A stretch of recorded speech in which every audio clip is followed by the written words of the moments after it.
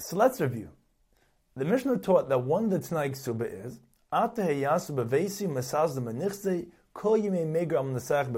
that if she becomes a widow, she will be supported by his estate and live in his house as long as she remains a widow.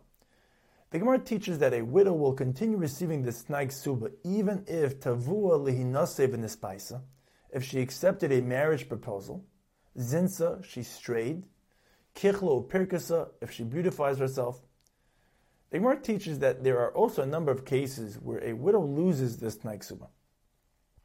She's only allowed to live in this house if her husband left a spacious home, but not if it's small. She loses this T'nai Ksuba if she demands her Ksuba in the Bezdin. She loses this T'nai Ksuba if she sold her Ksuba, used it as a mashkin, or designated one of the lands that were written to her in her Ksuba as payment for a loan. The Mishnah taught, Kach hoya anshe Yerushalayim kaisvin. Anshe Galil hoya kaisvin k'anshe Yerushalayim. Anshe Yerushalayim v'anshe Galil wrote this stipulation, cited above, that it is her choice. As long as she does not get married, or does not demand her Ksuba, she is entitled to support from her husband's estate. She has the option to stay and be supported. However, Anshe Yehuda hayikaisvin, Anshe Yurtza hayershin litin loch Ksuba sayach. Anshe Yehuda wrote this stipulation as being their choice. As long as the Yershim did not give her the Ksuba, she's entitled to support from her husband's estate. They have the option to give her the Ksuba and are then no longer obligated to support her. The Gemara teaches that Rav ruled like Anshe Yehuda, and that's what they did in most of Bavel. Shmuel ruled like Anshe Yerushalayim, Anshe Galil, and that's what they did in Narda and its surrounding cities. Therefore, if the husband is from one place and the wife from another place, we follow the way it is in the place of the husband, because a married couple typically settles in the place of the husband. The Gemara presents a related machlokes. Almana, a widow who is demanding her ksuba payment from the estate of her husband. Rav Amar Shaman Masha Allah. We deduct from the ksuba the value of the clothing and jewelry that she received from the estate.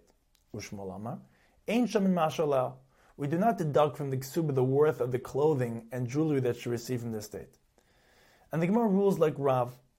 The Gemara explains that this is only now that they are no longer married. However, while they are married, a husband does not have ownership of his wife's clothing and jewelry.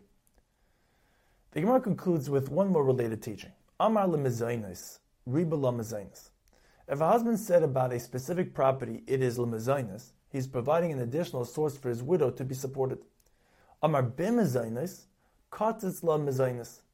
If a husband said about a specific property, it is bimezainis, he is limiting her support to be from that property.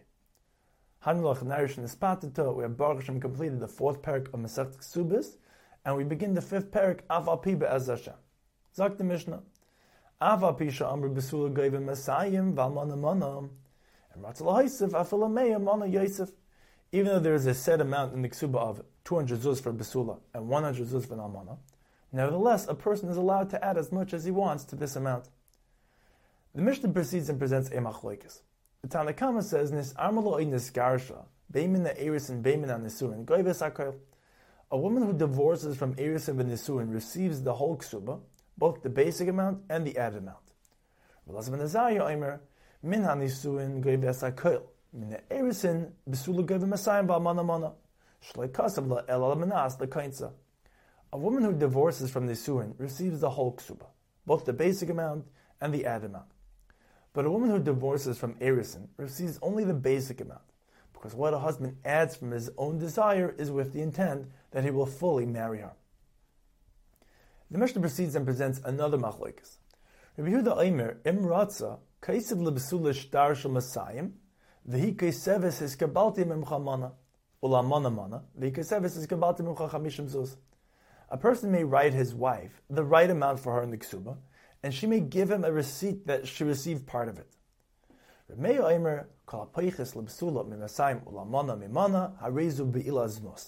ksuba may not be less than 200 zuz for a besula and 100 zuz for an almana. The Gemara explains that the T'nai ksuba and the Tosefes ksuba, the extra amount that the husband added to her ksuba, are considered part of the ksuba itself, regarding 14 halachas discussed in various parts of this Masechta.